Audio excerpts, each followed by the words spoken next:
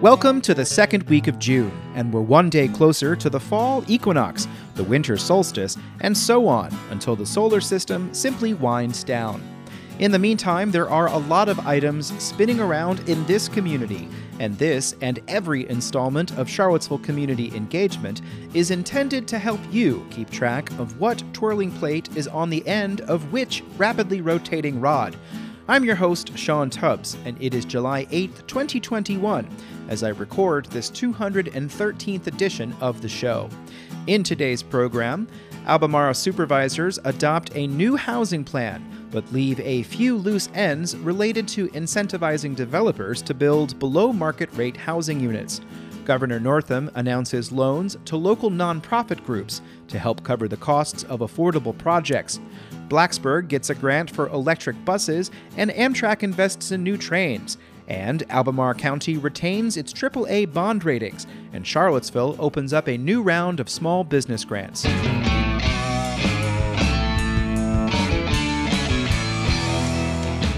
In today's Patreon-fueled shoutout, help support Black-owned businesses in the Charlottesville area.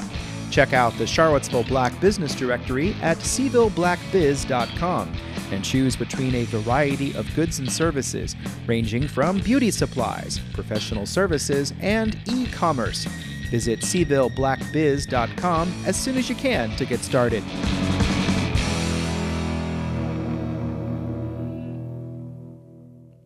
Three top bond rating agencies have reaffirmed Albemarle County's AAA bond rating, a financial status that gives the county lower interest rates. Albemarle is only one of 10 jurisdictions in Virginia with the top rating from Moody's Investor Services, S&P Global, and Fitch Ratings.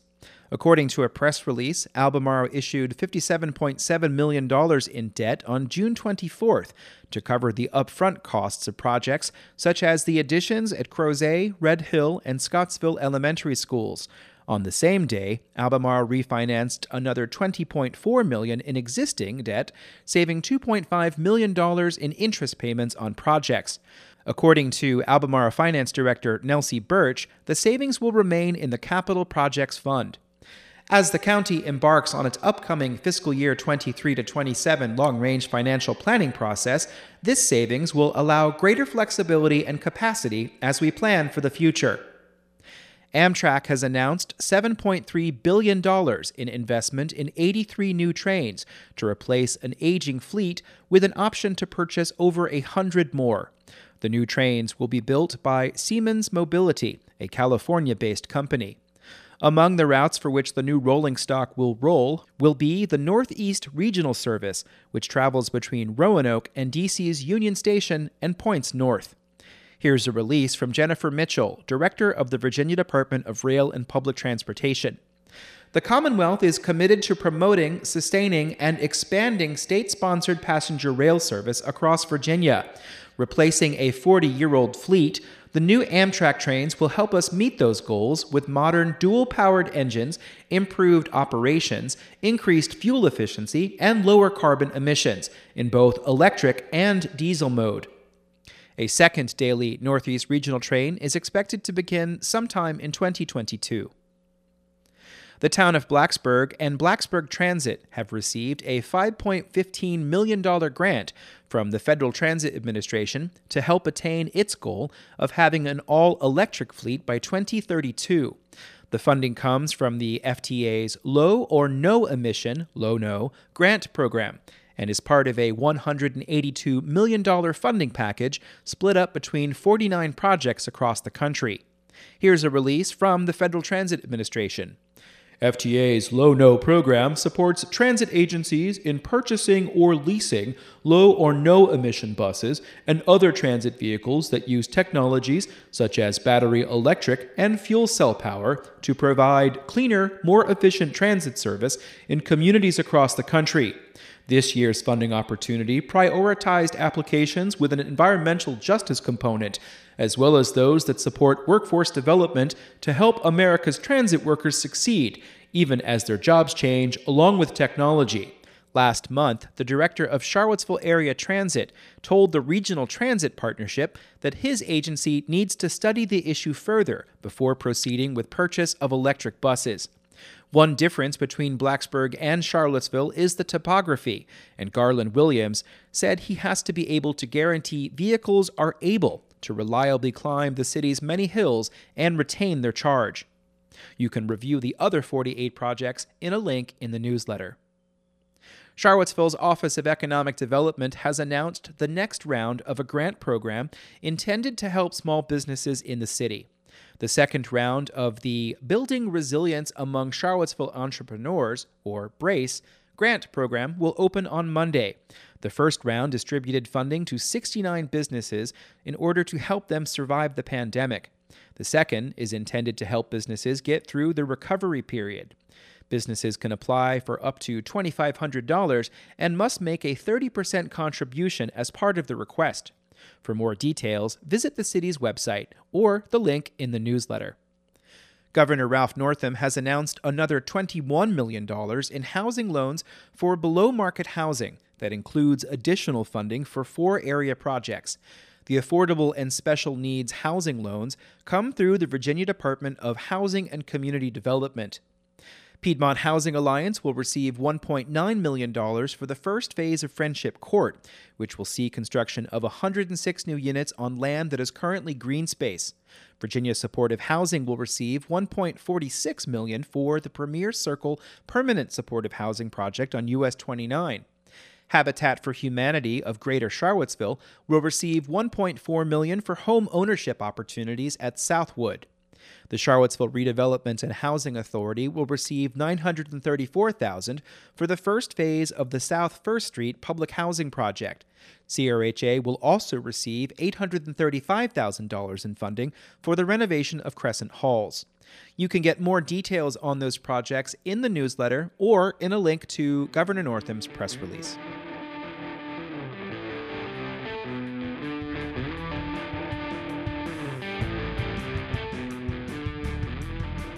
You're listening to Charlottesville Community Engagement. In this subscriber-supported public service announcement, over the course of the pandemic, the Albemarle Charlottesville Historical Society provided hours and hours of interviews, presentations, and discussions about interpretations and recollections of the past.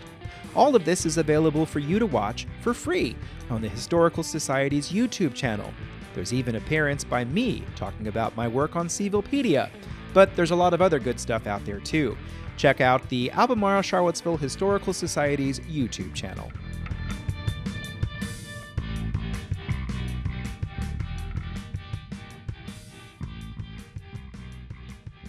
And finally today, the Albemarle County Board of Supervisors has adopted an updated version of its housing policy after amendments were made to make clear that some sections of the plan would not be implemented until after an incentives package for developers is also approved. That had been a sticking point at the public hearing for Housing Albemarle, which was held on June 16th. The 99-page document contains many new requirements for affordable units. For instance, currently, developers seeking a rezoning must provide 15% of units as affordable. The plan would raise that to 20%. Mechanisms would be developed such as deed restrictions to guarantee affordable rentals would be required to be below market for a period of 30 years, and that affordable for sale units would be required to be below market for a period of 40 years. A maximum rent for affordable units would be set at 1/4 of 65% of the area median income. Maximum sales price would be 65% of a federal guideline known as the Home Program's one-unit purchase price. And a maximum rent for workforce housing would be capped at 110% of the fair market rent as determined by the U.S. Department of Housing and Urban Development.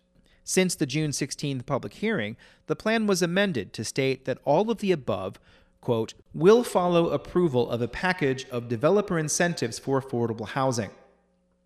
Supervisor Donna Price said she was concerned that such incentives may not be possible.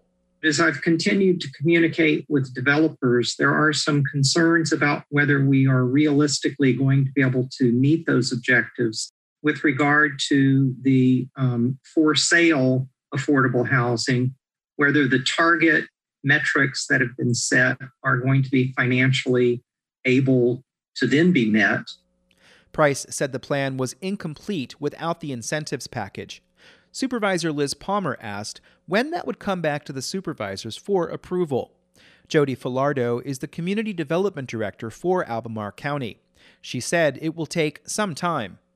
In our last estimate, we created a very broad estimate that had us coming back within the year on those developer incentives. Since the last meeting, we have had one meeting with a gathering of developers, really for a listening session to hear what the issues were from their perspective.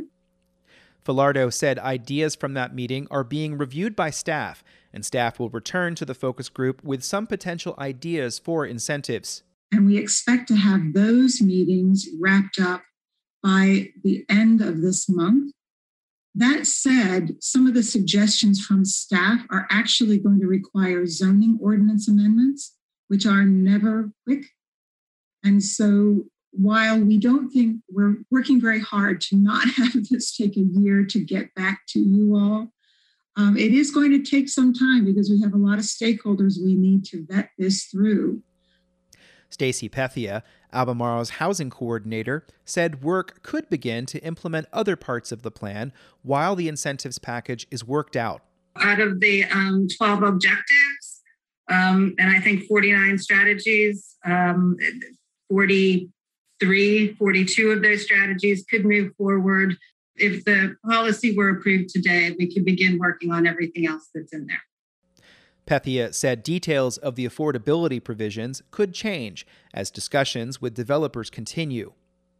Supervisor Ned Galloway said the plan would be a living document that would change as implementation gets underway. If things need to be adjusted, adapted, this isn't as strong as this. There's a ton of details that have to be worked out that this policy is set up. For example, Objective 6 of Housing Albemarle is to create a housing trust fund. Here's what that looks like. Funds can be distributed as either grants or loans to a variety of local partners, including for-profit and non-profit developers, affordable housing service providers, public housing authorities, or local government departments, as well as individual homeowners or landowners. Priorities for the use of Housing Trust Fund dollars can be set to meet local priorities as housing needs change. There are so many details about this trust fund that remain unanswered. And we don't know where the board's going to fall on that in terms of, just the governance of a trust fund. Where's the money going? Is it going to be one fund, two funds with the current? Ton of details. Galloway said that even without an official package of approvals, the board could continue to vote on proposals that are in excess of the current policy. If we approve this policy today, and someone wants to bring us an application before the defined list of incentives are there, and they have an incentive idea, we can consider it and we can move on it. Nothing holds us back from taking action. Supervisor Price was satisfied with the answers, and the motion to approve the plan was approved unanimously. I'll have more from this meeting of the Albemarle Board of Supervisors in a future newsletter. Finally today, one property rights advocacy group in the area published a report today that makes the argument that Albemarle's rezoning process is preventing creation of more housing stock.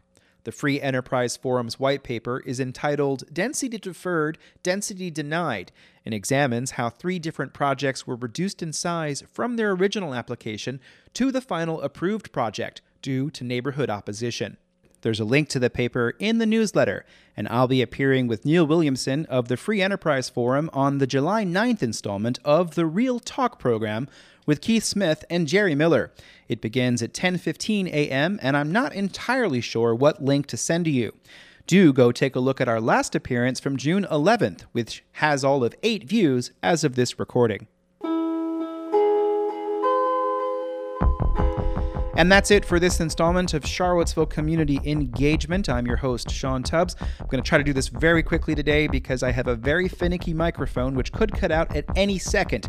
And if it does, you won't hear the rest of this announcement, but it has not cut out yet. Just know that if you enjoy this program, please do send it on to somebody else. The best way for this program to continue is to continue to grow the audience. We are about to hit a major milestone. which then will be promoted to general. However, what I would like you to do too, as well, is just think about the things you hear on here and write me a note and tell me how this program's coming together. Obviously, you're listening to the podcast version. Any comments or notes or anything that you have to say about the project will help improve it in the future. I am hoping to continue doing this for quite a long time, and we are very close to the beginning of year 2. But we're not there quite yet. So in this next week, thank you very much for listening. And I hope we're going to be around doing this for quite a long time. And the battery has held up. So I will just simply say, stay safe out there. And we'll be back tomorrow with another installment of Charlottesville Community in